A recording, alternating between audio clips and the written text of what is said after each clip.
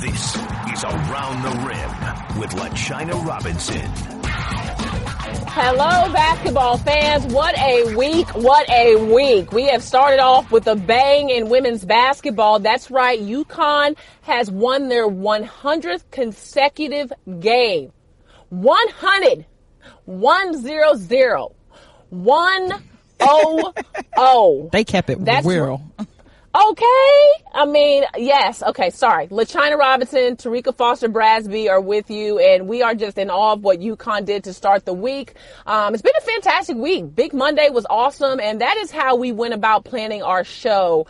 We have some special guests that are going to shine a light on what happened this week, but also what we can look forward to in the week upcoming. We have Rebecca Lobo joining us first and foremost to go through everything from the South Carolina-UConn game, and then she's also going to talk to us a little bit about the WNBA. That's right. We'll get Rebecca's hot take on some movement that happened in recent news. And then we'll be joined by arguably the hottest team in NCAA women's basketball right now, the Texas Longhorns. In the last week, they have taken out 2 top 5 teams in Baylor at Baylor and Florida State at Florida State in double overtime. We will have with us Brooke McCarty and Joyner Holmes. And then looking forward to the upcoming week. It is K-Yow week. That's right. Play for K games happening across women's basketball. We will have with us the executive director of the K-Yow Cancer Fund, Stephanie Glantz. So buckle in as we head into the first quarter. First quarter. Guys, it's the first quarter, and what that means is we are blowing the whistle, and we actually don't have a long list for the first quarter. I've got one item on my clipboard that I wanted to talk to you guys about, and that is the Women's Basketball Hall of Fame. That's right. In case you have not heard, the class of 17 for this year's Women's Basketball Hall of Fame has been named, and we just want to take a moment to acknowledge those people, and that is, number 1, that's right, Cheryl Swoops is going into the Women's Basketball Hall of Fame. UConn great Kara Walters will head into the Women's Basketball Hall of Fame. Current Middle Tennessee head coach Rick Insell will head in to the Women's Basketball Hall of Fame. In addition to those people, Sally Bell, longtime official, Christine Grant, longtime administrator. I remember her from Iowa. And then Louise O'Neill will go into the Women's Basketball Hall of Fame. That will happen on Saturday, June the 10th. So we are excited for all of those people and thank them for everything that they have done for the game of basketball. And that's it. That is your first quarter. Now let's head to the second quarter. Second quarter, inside the huddle. Like I told the kids, this is great. You're going to be in the history books. It's a lot of things to talk about back, when you're finished. But nobody got a medal tonight for winning anything. That comes in March. So this is something for every kid in our team, every kid that's ever played at Connecticut, everybody that's ever been a part of our program, for them to celebrate this, because it belongs to all of them as much as it belongs to this particular team. Those are the words of UConn Huskies head coach Gino Auriemma after history was made, technically again, right? Because they continue to break their own streak. But on Big Monday, they did earn their 100th consecutive win over the South Carolina Gamecocks. And as Gino talked about, these wins spanned beyond the players that are there now. And actually, he talks about how it started with our first guest. We are so fortunate on Around the Rim today to have with us none other than UConn Husky great and ESPN analyst Rebecca Lobo. Welcome to the show, Rebecca. Thanks, LaChina. So, as Gino has said so many times, we watched this game, and we'll get to the actual game itself in a minute, but, he talked about the legacy of players that have been a part of this streak, or the first championship, or just so many monumental moments during the dynasty that is the UConn Huskies. What, if you had to narrow it down to, a couple qualities that you think have carried this program from where you started this to where it is now, what would those qualities be? Well, I think it's just excellence. It's the excellence that they've been able to put together year after year after year. And And when I'm asked about the program, asked about what they've been able to do, it all boils down to one thing, and that's Coach Auriemma and his staff. I firmly believe that if he was a coach anywhere else in the country, that he would be able to build the same type of thing.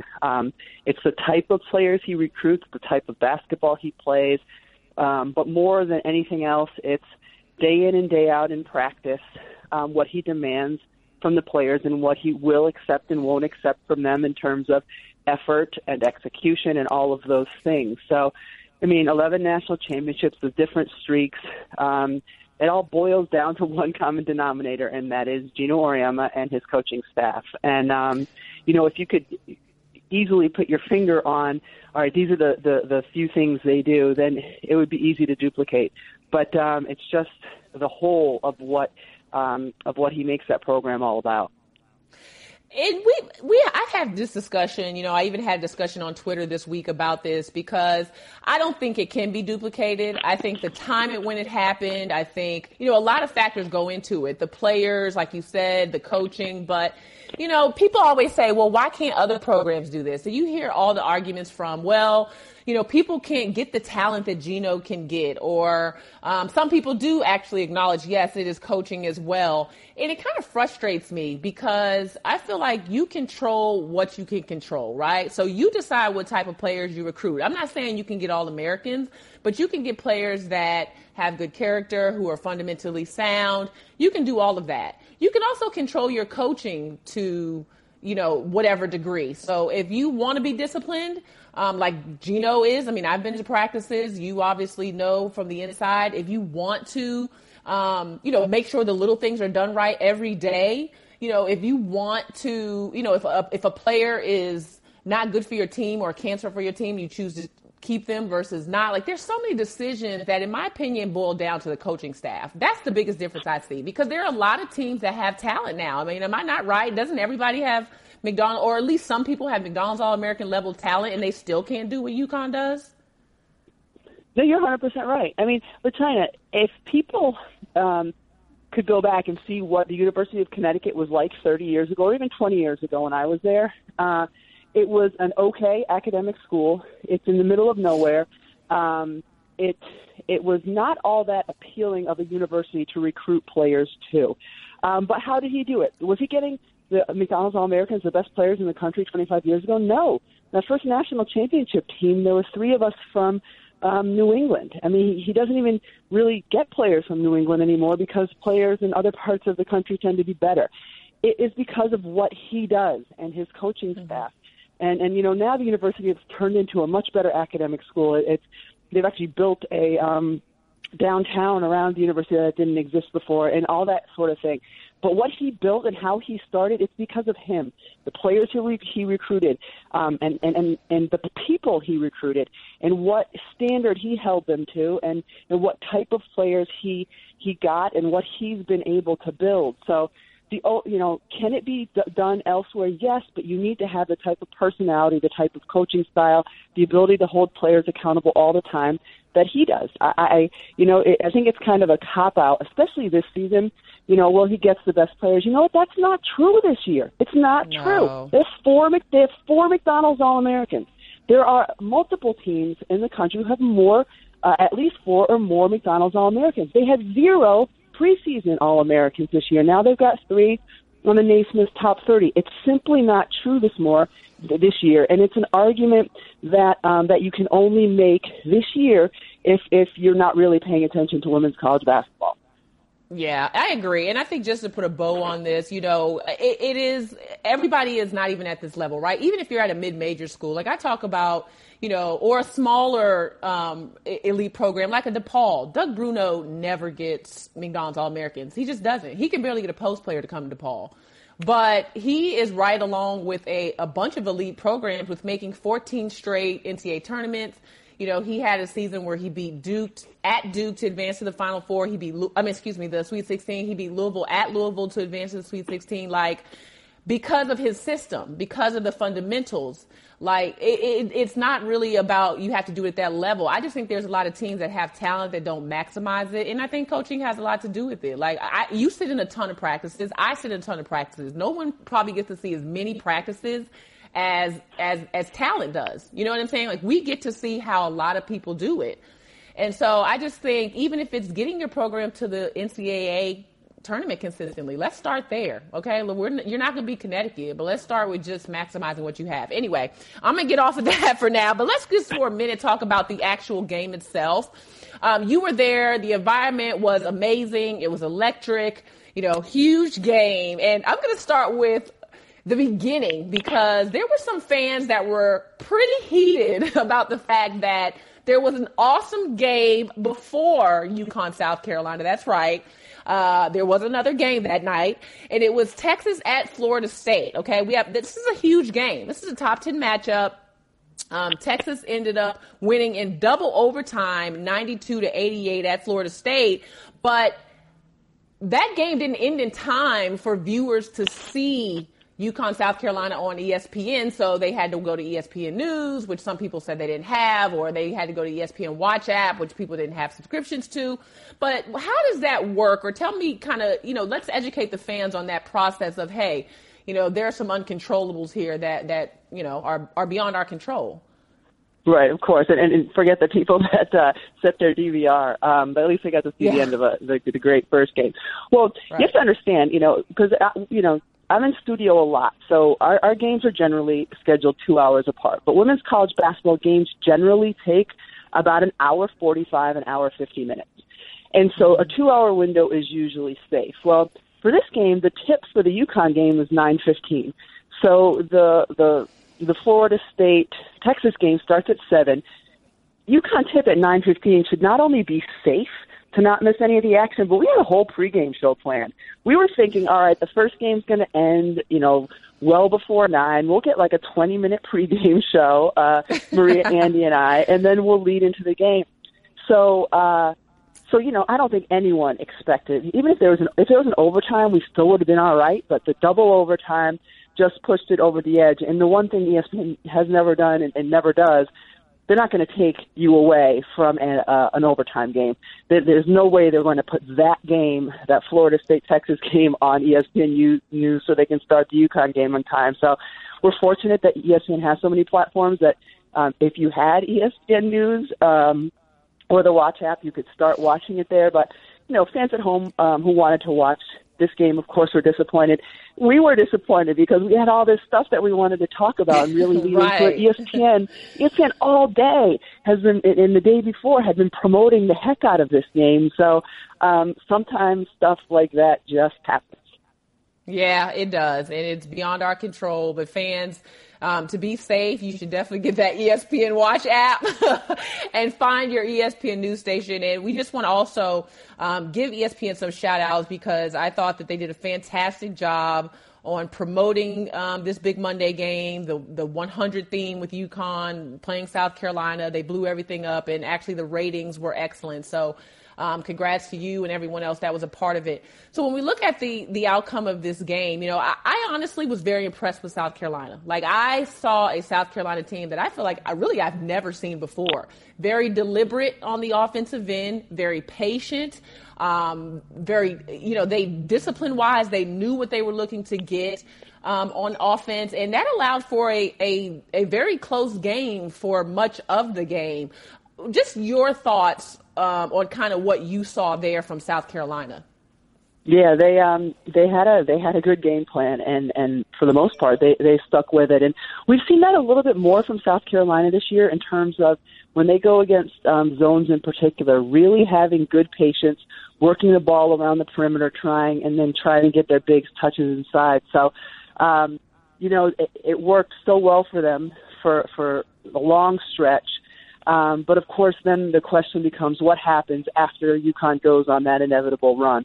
And it came at the end of the second quarter when UConn went on the 7-0 run. And of course, as you know, LaChina, from watching and from playing, it gets a little bit harder to keep that patience, to make those extra passes, to work the shot clock down when you're playing from behind. But I was really impressed with South Carolina. I was really impressed with Asia Wilson. We know that she can play, but last year she missed much of the game because of I don't know if it was a cramp or ankle sprain or whatever it was. But she looked good, and and think about it, Kayla Davis is a player who's been up and down all season, up and down. And if she could have had one of her up shooting nights, it would have been a much closer game. South Carolina would have spent more time with the lead. So, I think obviously they would have preferred to have won, but in that environment with all that hype surrounding it, Dawn Staley still has to feel pretty good about her team's performance. Yeah, no, I totally agree. I mean, I think you got to come in there with a mindset. I mean, this is a huge game, right? I mean, it's been blown up. I'm sure these players have been hearing about it all week and all season. Really, we've had this date circled on our calendar, and I thought that they started that game like they weren't afraid, and Dawn has that about her too. And I think her players displayed that. There have been some times in the past where I'm like, this game may be bigger than South Carolina can handle. Well, they were ready for this game. So let's look inside the numbers just real quick. You talked about Asia Wilson. She had 17 points, 5 rebounds. You're absolutely right about Kayla Davis. 1 for 10 from the field, 1 for 6 from three-point land. And really, I mean, she had 0 assists, 5 turnovers. So tough night from the office from her. And then Alicia Gray had 7 points. I know she's been able to play a bigger role from time to time in terms of her impact, but she was limited as well. Elena Coates had 10 points. She did have 15 rebounds. And one thing that I thought that I was very impressed with was South Carolina's ability to stay out of foul trouble for most of the game. I mean, we've seen their bigs, really rack up some fouls and Dawn have to go to some different things. And really, this team is built. They need their post players on the floor. So I was impressed that they were able to do that, especially with the mobility of UConn's post, which we'll get to that in a second. I was impressed with Ty Harris. I thought other than, she didn't shoot well, 3 for 11. I thought that she had 0 turnovers, which is not easy to do against UConn. 3 assists. But I just thought that she had an air about her. Like I felt like this team was a little bit more under control through stretches. Now, that's through stretches. But you mentioned the end of the second quarter, and third quarter did not start well for South Carolina. They ended up having 10 points in that quarter. And the biggest presence on the floor was Gabby Williams. She had 26 points, 14 rebounds. She was it's just hard to even explain all that she does on the court. She's a phenomenal athlete. And this is my question for you, Rebecca. Does she have a chance to be National Player of the Year? I think it's going to be tough for anyone to be National Player of the Year this year outside of Kelsey Plum. At least, if she continues to perform at the rate that she's performing in terms of her points, assists, or efficiency. But I think the tough thing with UConn too is if you think, all right, UConn's the best team in the country, and I'm somebody who's going to vote, the best team on the best team in the country is going to get my National Player of the Year vote. It still becomes, all right, so which one is it? Is it Collier, is it Williams, or is it Katie Lou Samuelson? That being said, I think Jay Billis is the one who tweeted out a while ago that Gabby Williams is one of the most complete players in college basketball. I mean, what she does on the defensive end and her rebounding and leading the team in assists, I think she's the first post player to ever lead UConn in assists. Right. I mean, she's been ridiculous, and she's the only player who played 40 minutes for them against South Carolina because he needs her on the floor. But yeah, I mean, I would have no problem if someone said they're voting for Gabby Williams for player of the year because she's been phenomenal. Yeah, we'll talk a little bit about Kelsey Plum in a minute when we do a quick WNBA draft preview. But you're absolutely right. We've been trying to figure out a player we can compare to. I know you were saying somewhat like a Tamika Catchings. I was saying a taller, more effective offensive Arminty Harrington. I was just going all over because it's hard to really describe what she does, especially with her size. I mean, and even sometimes I see some Maya in her in terms of her effort, but her numbers have been phenomenal. Nafisa had 18 points, 8 for 16. 9 rebounds. She's so overlooked. Katie Lou only had 6 points. And that was what most people say, what if Katie Lou had hit her shots? Like we say, what if Kayla had hit her shots? What if Katie Lou had hit her shots? I did think that Katie Lou had to take more contested shots. I didn't think hers were as wide open as Alicia Gray's or Kayla Davis's were, but nonetheless, that was that. Anything else you saw from this game that you thought about afterwards, or that any observations moving forward for UConn or South Carolina? Well, I know she's been a little bit inconsistent this year, but this was another game where Crystal Dangerfield continually made me look around and just say, wow. She is such a good passer from the point guard spot for Connecticut. And I truly believe she's the best passer they've had at point guard since Sue Bird. She sees things before they develop. She delivers the ball on the money. And much like her performance in the Baylor game for them, it really made a difference, and she was impactful. 7 assists to only 2 turnovers in 20 minutes. I mean, she just makes a difference when she comes out on the floor, and she's been up and down this year. But if she can find a groove in the NCAA tournament, it provides one more thing that makes Connecticut dangerous. Absolutely. I mean, we have seen flashes of brilliance from her. And, I heard some numbers the other night, like UConn could win 200 straight. So we'll keep our eyes on the Huskies, because if that happens, I don't know. I might just pull all of my hair out. Let's just say that. But congratulations to UConn. I do want to mention really quickly, we're going back to that Texas-Florida State game. Just wanted to give some props to Texas, because the Longhorns have been really on the rise. I mean, it's been a huge stretch of games for them where they come off of beating Baylor last big Monday at Baylor with a score of 85-79. And then now they're being, obviously Baylor's ranked number 2 in that game, and then coming off of beating number 4, I believe, Florida State, 92-88 on the road. Brooke McCarty has been sensational. I'm going to use Texas as an example, because I want you to tell the fans, and you talk a lot about the eye test when it comes to the NCAA tournament, seeding, those kind of things. Use Texas as your example. What impresses you when you use the eye test on the Longhorns? I've been really impressed, especially over the last 2 weeks, with how they've played. Been really impressed with their backcourt play. The juniors, McCarty and Ariel Atkins, have been playing great. Joyner Holmes, just her continued improvement from the beginning of the season on, as she kind of finds her place with this team and finds her confidence in big moments and big games. They're just playing well. They've been getting the stops when they need to get the stops.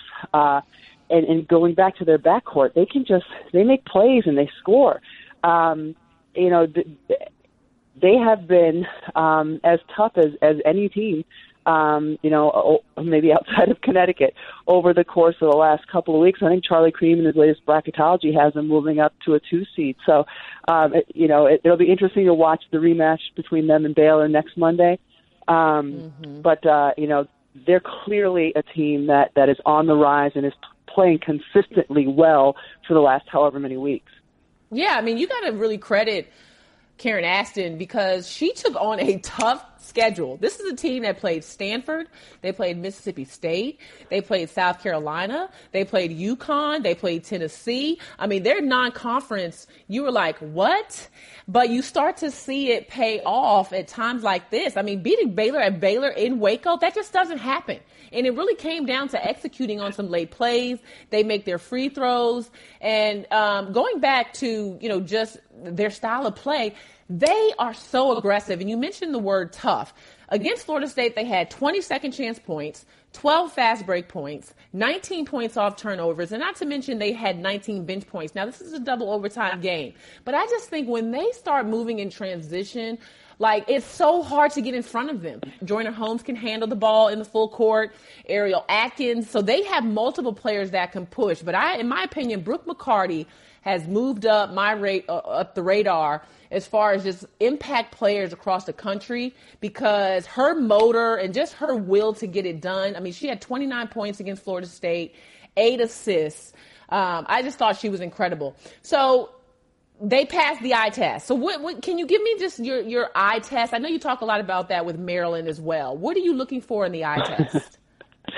Of course it comes up specifically with Maryland because of where they've been seated in the past couple NCAA reveals, which I completely understand why they're there based on the numbers.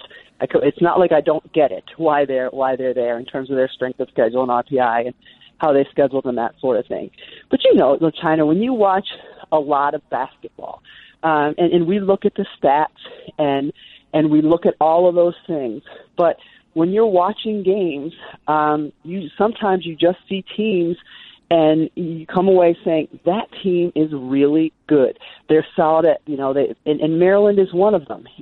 They've got great guard play. They've got the anchor inside. They've got depth. They have a variety of different weapons that they can bring off the bench. And so when I was calling their game against Iowa down in College Park, and after that, I'm just like, I just haven't seen 8 teams that are better than Maryland right now. Yeah. And so I think it's just, after looking at all the numbers, you just watch so much basketball and you see a team that plays as completely as they have played. It's not a scientific thing. That's why it's the eye test. But they're, and for me too, LaChina, it's other things too. Like, they have this great energy about their team right now, and I think a lot of it is because of Destiny Slocum. Like, they've had quite a few instances where a player, whether it's Slocum or Walker Kimbrough, like, hits a shot near the end of the shot clock or hits a shot at the end of the quarter, and the whole bench erupts off the bench and runs out on the court and greets the players as they're coming in. Like, that stuff matters. I think that stuff matters, and I think that stuff is an indication of the chemistry on a team and the togetherness of a team, and Maryland has it. And I think even subtle things like that make a difference when you're watching a team. I totally agree. I always look for things like, does a team know, where their shot should be coming from, right? Like, is Shatori Walker-Kimbrough, is Brianna Jones, do they know where their priorities are on the offensive end? Are they glued in on their defensive assignments? Like, if they have a certain scheme, are they sticking to it? Are they disciplined? And those are things I know that, as analysts, we kind of understand at that second level, but that's an eye test. There are certain things that we understand, or certain things that a team does that we've seen consistently for those that get to the Final Four, for those who the elite programs in the country that you can identify that you may not see on paper. So I totally agree with that. Real quick before we let you go, Rebecca, want to switch gears to WNBA. Again, this is LaChina Robinson. I'm on with UConn great and ESPN analyst Rebecca Lobo. If the WNBA draft was today and everyone who could declare declared, talent-wise, in terms of being ready for the league, being impactful in the league, who would be your top 3 picks? And you're saying set aside what the team... Yeah, take team need out of it. Okay, because I mean, the one thing, like, while San Antonio, who has the number 1 pick, got Erica DeSouza, they still need a young big. So as enticing as, like, Diamond DeShields would be, you would think right now San Antonio's pick would be Elena Coates because, even if everyone declares that is eligible, it's a slim pickings in terms of 5 players for the draft. It would be Mercedes Russell, Elena Coates and Mercedes Russell, right, and Brianna Jones. So anyway, Diamond is kind of the diamond in the rough that's out there. She is so talented. She's exactly what WNBA teams tend to look for. Her size, her athletic ability, her skill set. So I think, she would be somewhere in that mix of the top 3. Kelsey Plum is intriguing to me because she's so efficient and she's so good in terms of her scoring. This year she has been even better in terms of her assist numbers, around 5 assists a game. And this is while the other team, her opponents night in and night out, are focusing on her. For the most part, whatever WNBA team she goes to, the opponent's not going to be focusing on her.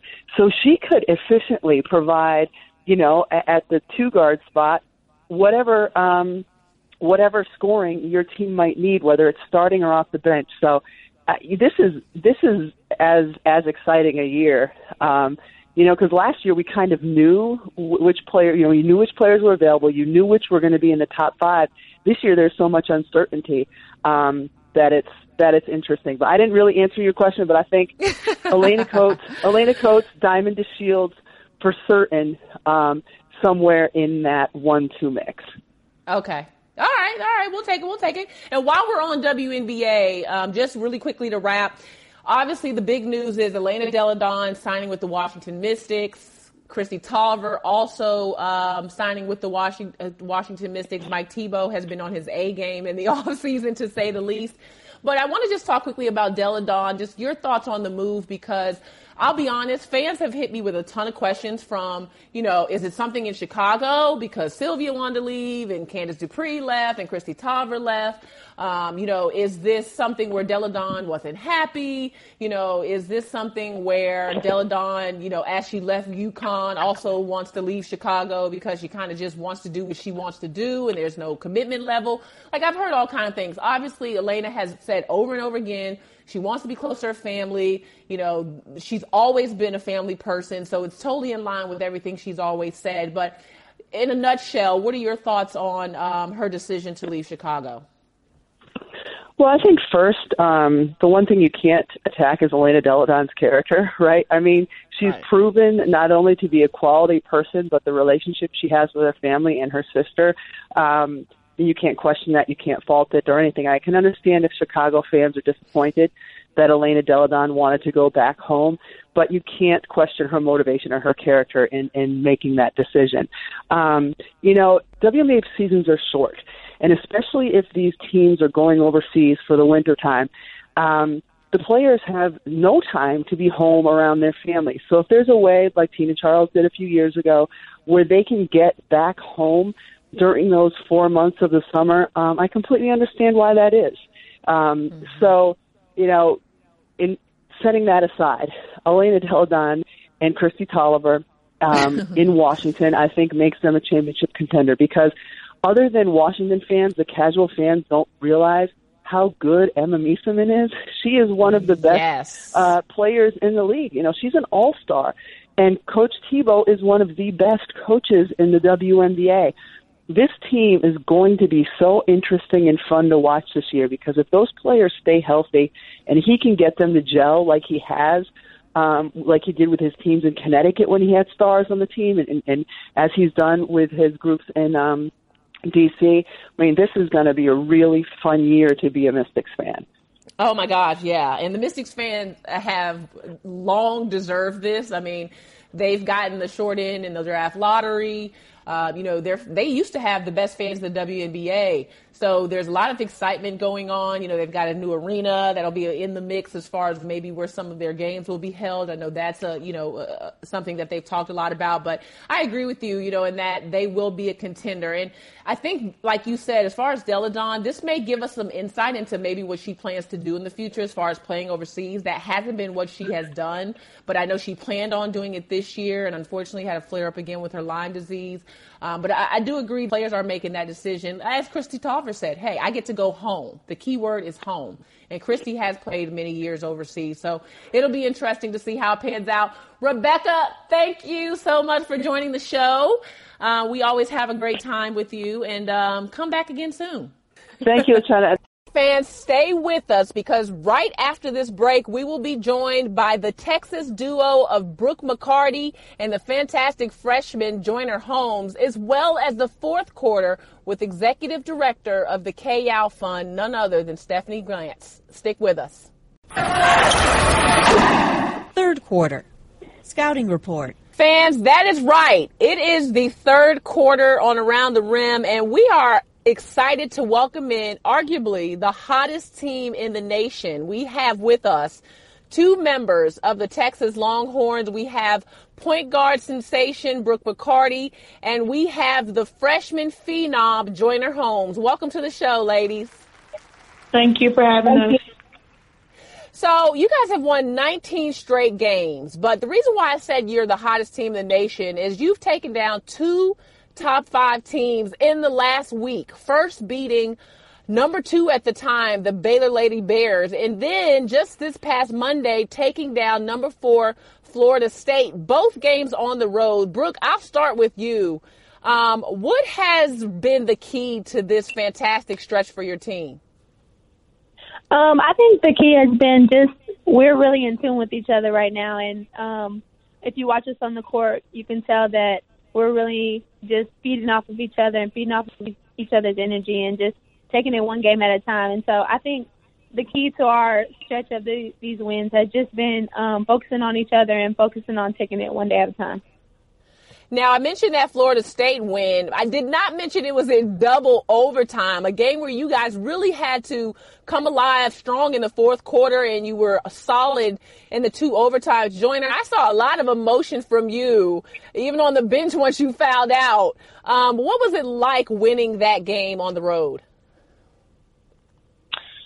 It meant a lot to us as a team. We knew coming into somebody's home court that we were going to have a dogfight out for us. And with me, Kelsey, and Bree fouling out, it was just a good opportunity for all our other players to play and just get a chance to get in the game. And they won the game for us, and we won the game as a team. So I feel like it was a really good team effort, and it was fun. And we had a lot of things going our way in that game, and not many things going our way at the beginning, but it started to help us towards the end, and we just played as a team, so I felt like we pulled it off as a team.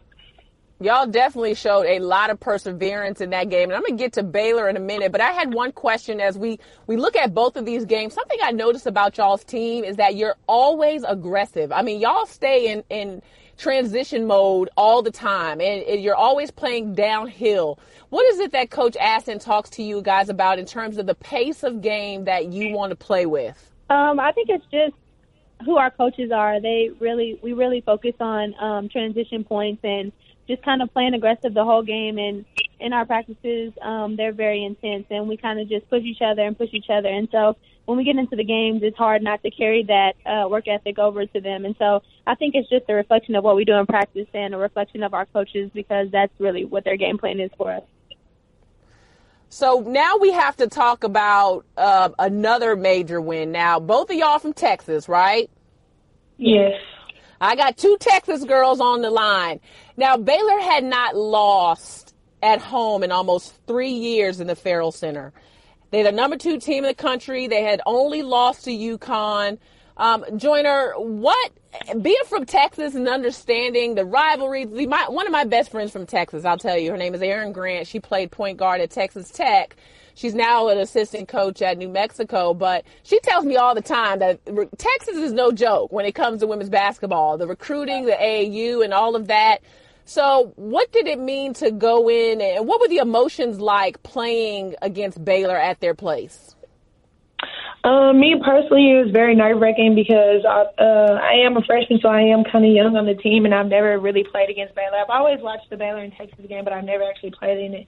So, going into the game, I was very excited, but really, really nervous, extremely nervous. But I knew that I had the talent and the skill set to play with each and every girl that was going to be on the court. So when I went out there and I started actually, making shots and stuff, I guess I got the feel for the game. And then we just kept going on from there. And Brooke hit some tough shots. Ariel hit some tough shots, LaChina. And so I just felt like we played as a team and we got the win together. And it was a great night. It was a great ride home and everything. And just being from Texas and playing in front of my family and all my friends and stuff, it was a great feeling. You don't talk like a freshman. I can tell you that. You are very mature. Let me stick with you on this question because you are a candidate for the National Freshman of the Year. And when people watch you play, you're 6'3", but you can handle the ball. We hear LeBron. We hear, all these comparisons. Obviously, in the women's game, you think about the Candace Parker types who can play inside out. How did you build such a versatile game growing up that you can do so many things even though you're 6'3"? Honestly, I started when I was 4 years old, and I played in an intramural league, so with girls and boys. And so when I started playing with boys, I kind of felt okay, yeah, I kind of got this, I'm playing with boys. So, but as I got to middle school, I started playing with more boys and stuff, and they were getting taller and we were getting older. And so middle school led up to high school and stuff. And when I got to high school, I guess it was my 8th grade year in middle school, I talked to the coach, the head varsity coach at our school, and she wanted me to come play in a fall league with the varsity team. And so at that point, I was kind of okay, if she's picking me to play with the varsity team in my 8th grade year, then I might actually have some type of talent or whatnot. And as my high school career took off, I just kind of took off from there. And I knew, talking to my mom and my dad and stuff, I knew that, I actually had a future in this, and I was going to try to get a scholarship off of it. And luckily, Coach Ashton found me, and I'm here at Texas now. So you didn't always play in the post then? You played guard against the boys? Yes, ma'am. In my sophomore year in high school, I played the point guard because I think our point guard got hurt my sophomore year, so I played the point guard. And then so that's kind of how I developed my dribbling skills and stuff and my passing skills and stuff like that. Got it. And I love that your name is Joyner and you were named after Jackie Joyner Kersee. Is that right? That is beautiful. Yes. Yes. Oh, I just love that story. Okay, back to you, Brooke, because what people need to understand is this did not happen overnight for you guys. I'm looking again at your non-conference schedule, and you guys played UConn, you played Stanford, Mississippi State, South Carolina. I mean, your non-conference was tough, and it seems like you're now starting to reap the benefits of that. What did you guys learn from some of those losses and even these wins that are going to help you to finish strong during the close of the season? Like you said, our preseason conference our schedule was pretty tough, but I think that it put us in some situations very early on that we could definitely learn from. We played in front of big crowds. We played against the top teams in the country, and I think that at that moment we couldn't see it because they were all going in the loss column, but it benefited us now because in conference we play against those tough teams, and we just played Florida State, and I think we're just used to the atmosphere now, and it kind of let us reflect on what we did back then and how far we've come. And so I think it just kind of was a learning step for us, and it taught us to take things day by day and just kind of focus on us and not really focus on everything else. And so I think those games were really beneficial to us in the offseason just because they kind of got us ready for conference play and got us ready to play those big teams that we have coming ahead. And so I think they were really just learning for us. And Brooke, last question for you. You had 22 points in the win over Baylor, 29 points in 50 minutes in a double overtime win over Florida State. You're so fun to watch. What is your mindset, especially when the game is on the line? What's going through your mind, and how are you able to just come up with so many big plays for your team? I think what's going through my mind is just being out there with my teammates. If you watch us play, it's really fun because as much as the crowd is enjoying watching the game, we're enjoying each other on the court. And so I just feel like playing with my teammates and kind of just getting everybody involved and seeing how much we can get accomplished in a game or just how much we can grow in one game is just kind of that mindset for me of like, I'm doing this with my team. And so it's just fun. I mean, if going out there is just fun playing with my teammates and just getting them involved and stuff like that. And so I think that I don't really have a straight mindset, but it's just like having fun with my team and going out there and getting the win. Well, you guys have been so fun to watch. Please tell Coach Aston we said hello. She was a guest on our show. Please tell Tina Thompson, who is a very good friend of mine, that I said hello. She's fantastic. And keep doing y'all's thing. I mean, I know it's a tough stretch to end the season. You're at Oklahoma. You have Baylor at home, Iowa State, Kansas State. But definitely excited about everything happening in Texas. And make sure y'all start listening to Around the Rim. Now, y'all are going to have to go back and listen to this interview, right? Okay. Yes, ma'am. All right. I'm going to trust y'all to spread the word how dope this podcast is. The host is amazing. I'll be looking for that on social media, okay? Yes, ma'am. Well, thank you, ladies. Good luck. Thank you for joining the show. Thank you. Fourth quarter, out of bounds. I have a very special guest with us this quarter, and I want to set this up by talking about what this time of the year means for college women's basketball. It is Play for K Week. And what you will see is across ESPN platforms, you'll see a variety of games that'll be happening Sunday and Monday in particular, honoring the late head coach of NC State, Kay Yow, and also bringing recognition to the Kay Yow Cancer Fund. And with us today on the show, we have the executive director of the Kay Yow Cancer Fund, Stephanie Glantz. Welcome to the show, Stephanie. Thanks, LaChina. Thanks for having me on. Well, we're so excited. You know, this is the 11th year of the Play for K Games. And again, I mentioned on Sunday and Monday, many teams across the nation will be participating in these efforts that will raise awareness and funds to support women's cancer initiatives. And together with the V Foundation for Cancer Research, the Kay Yow Cancer Fund has provided so much money already. And I'll let you talk about that. $5.28 million allocated to women's cancer. So talk to us a little bit about what the Kay Yow Fund has done and kind of what you're looking to do in the days ahead. Okay, perfect. Well, Kay Yao, as you said, was a longtime coach at NC State University and was a gold medal Olympic coach and Naismith Hall of Fame coach. But the greatest thing about Coach Yao was her character and the way she lived her life. And, you know, she was a woman who spent her life giving to others. And so it is so appropriate that before she passed away, she started the Kay Yao Cancer Fund. And the Kay Yao Cancer Fund now goes on as part of her legacy, but it's also giving to others. As you noted, we have given $5.28 million to women's cancer research and serving the underserved to date, and we're still a young charity, so to speak. And it was Coach Yao's vision that the Kay Yao Cancer Fund would unite all of women's basketball, and it would unite us in a way that we could collectively raise a lot of money across the country through Play for K games, and we could make a huge difference in the fight against all women's cancers. And I'm glad that you noted we are all women's cancers because the signature color is pink, and that was Coach Al's cancer. It was breast cancer. But we are fighting for all women's cancers. And so we're excited and very humbled and feel very blessed to have Play for K games in all 50 states in this country. It's pretty amazing. And great partners with Nike and ESPN and, of course, the V Foundation and the Women's Basketball Coaches Association as well.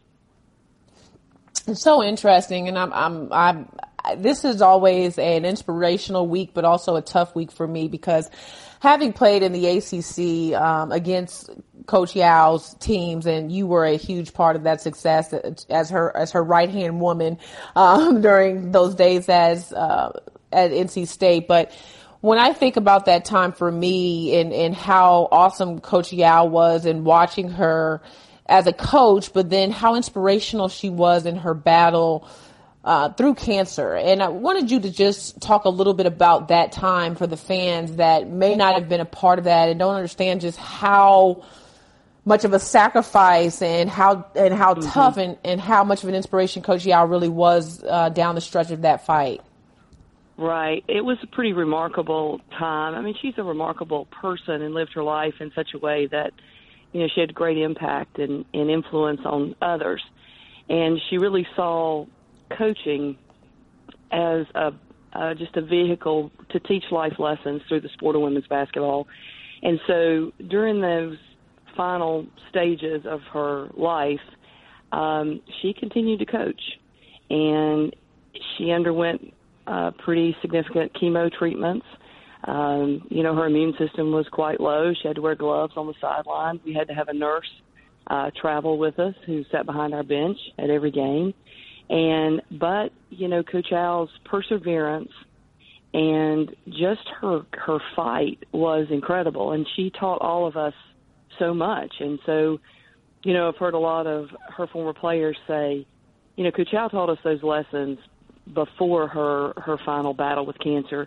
It was just that during her final battle, the whole world saw those lessons in action. And so some of the things that I think Coach Al left us with were her faith, obviously. She had a really strong faith, her grace, her dignity, her courage, her strength, her perseverance, mental toughness. You know, we talk about players having mental toughness.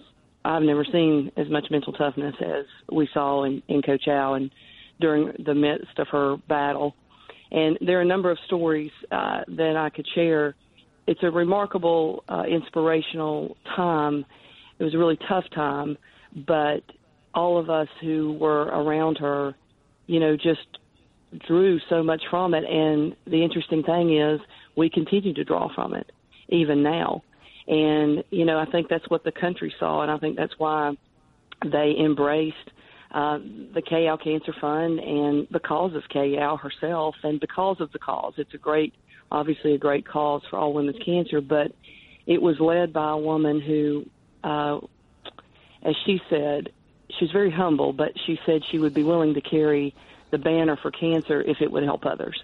And that's what Coach Al was all about. She was all about giving to others and helping others. And, you know, she really inspired a nation and continues to do so. I come in contact all the time with coaches and fans and players across the country.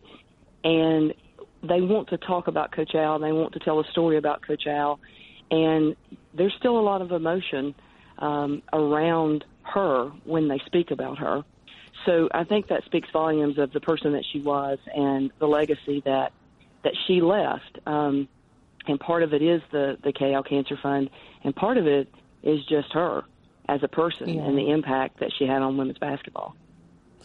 Yeah, and I'm looking right now actually at something as you're talking about the lessons that people have learned from Coach Al. Some of her quotes: "When life kicks you, let it kick you forward.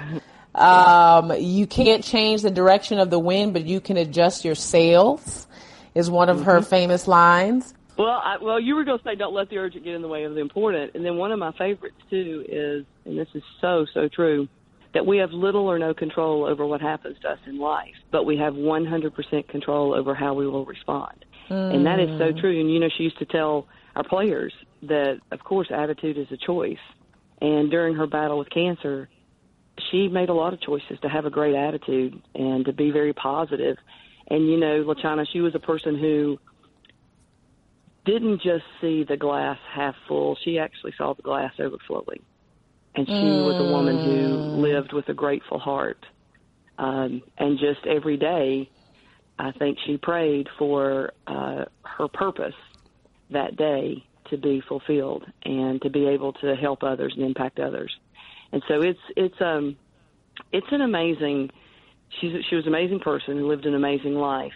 And then just what's happened with the KL Cancer Fund nationally is really remarkable. I wanted to talk about the NCAA as well as running a free throw challenge for us this year nationally. It's a challenge among coaches to hit the most consecutive free throws, and it's also a challenge among fans across the country. And then there will be a shoot-off on court at the Women's Final Four between the winning fan and the winning coach, which will be pretty cool. And, they're also running a Text to Donate campaign for us throughout the NCAA tournament, Text to Donate to the KL Cancer Fund. That's pretty awesome. And then I wanted to speak to this because it really is all of women's basketball coming together for all of women's cancers. The head coaches are writing personal checks across this country, donating to the KL Cancer Fund, in addition to monies raised from their Play for K games. And the assistant coaches have their own campaign. We have an assistant coaches committee made up of 10 assistant coaches all over the country, and they're raising money for mammograms. And then we have an officials campaign, and the officials, over 2,000 officials, are raising money, donating to the KL Cancer Fund. And so it's a pretty special thing. And I think about Coach Al, and I think if she were here, how humbled she would be by all of these people participating in this one cause and raising money for the KL Cancer Fund, which in turn will then continue to make a significant impact in the lives of others. And she would be grateful, and she would also encourage us and say, in her southern drawl, y'all, this is awesome. But we can do more, and we will do more. And she would say that and encourage all of us, and it is very humbling, but it also makes us, continue to want to do more and to really do our part as she saw it for all of women's basketball to do something for the greater good that far exceeds wins and losses on the court. Wow. So as people are listening to this podcast, you just gave us so many ways to get involved, coaches, officials. Also, please make sure you visit KYAL.com. Now, if there are people listening that aren't, part of the women's basketball fabric, let me tell you, fans, you will see an amazing display this weekend. Coaches wearing pink, players wearing pink, officials with pink whistles. You'll see so much. And then ESPN will have coverage both on ESPN.com as well as in the games. But if you're not affiliated with the game, how can people get involved in what is the most urgent need for the KL Fund? You can go to our website, as you referenced, KYAL.com, and you can learn a lot about Coach Al, why she started this cancer fund, and what the fund has done to date. And there's a donate page. It's very simple to go on and donate and be a part of what we're trying to do. And, you mentioned our partnership with the V Foundation. And our partnership with the V Foundation is when we give a grant, we use the Scientific Advisory Committee of the V Foundation, which is awesome. It gives us great credibility because their Scientific Advisory Committee is made up of doctors across this country who vet out the process and the proposal from researchers and decide where and how the money can best be used. And for us, we want to use that money, again, to fight all women's cancer. So we have a great partnership with the V when it comes to our grant process. And so we would just appreciate any and all donations, no matter how large, no matter how small, it all matters in the fight against cancer. Awesome. Well, fans, we have learned a lot about Coach Yao and also the K Yao Cancer Fund. Stephanie, we want to thank you. I can't think of a better person because, as you mentioned, everything that Coach Yao was, you are such an example of that same courage, that same grace, your spirit, your faith it just comes through your voice. Like it's so soothing. I can't explain it, but I remember Coach Yao being the same way. I think it was Gail Gestincourt that said, when Coach Yao spoke up in a meeting, people listened, and you have that same tone, but yet that same respect and authority. So thank you for everything you're doing. Fans, don't forget. You, LaChina. Oh yeah, no worries. We are here 100%. Coach Yao had a personal effect on my life, when she was going through her battle with cancer and receiving those treatments and still coaching even through everything she was going through. I was also going through an illness of my own, and I can tell you there were days that I felt like giving up, but Coach Yao inspired me to continue on my journey. So I'm so thankful for everything that she did. And fans, please make sure that you tune in and watch these games. Listen to the stories that the broadcasters and coaches will share about Coach Yao, and visit kyao.com. Thank you so much, Stephanie, for joining the show. Thank you, LaChina. I really appreciate this. Thank you. Well, fans, with that is the end of the show. Please continue to listen to Around the Rim. You can download us on your ESPN app. You can also subscribe on iTunes. Hashtag Around the Rim on social media. You can reach us to generate conversation. I am at LaChina Robinson. Our fabulous producer, Tarika Foster Brasby, is at SheKnowsSports _. Until next week, thank you for listening.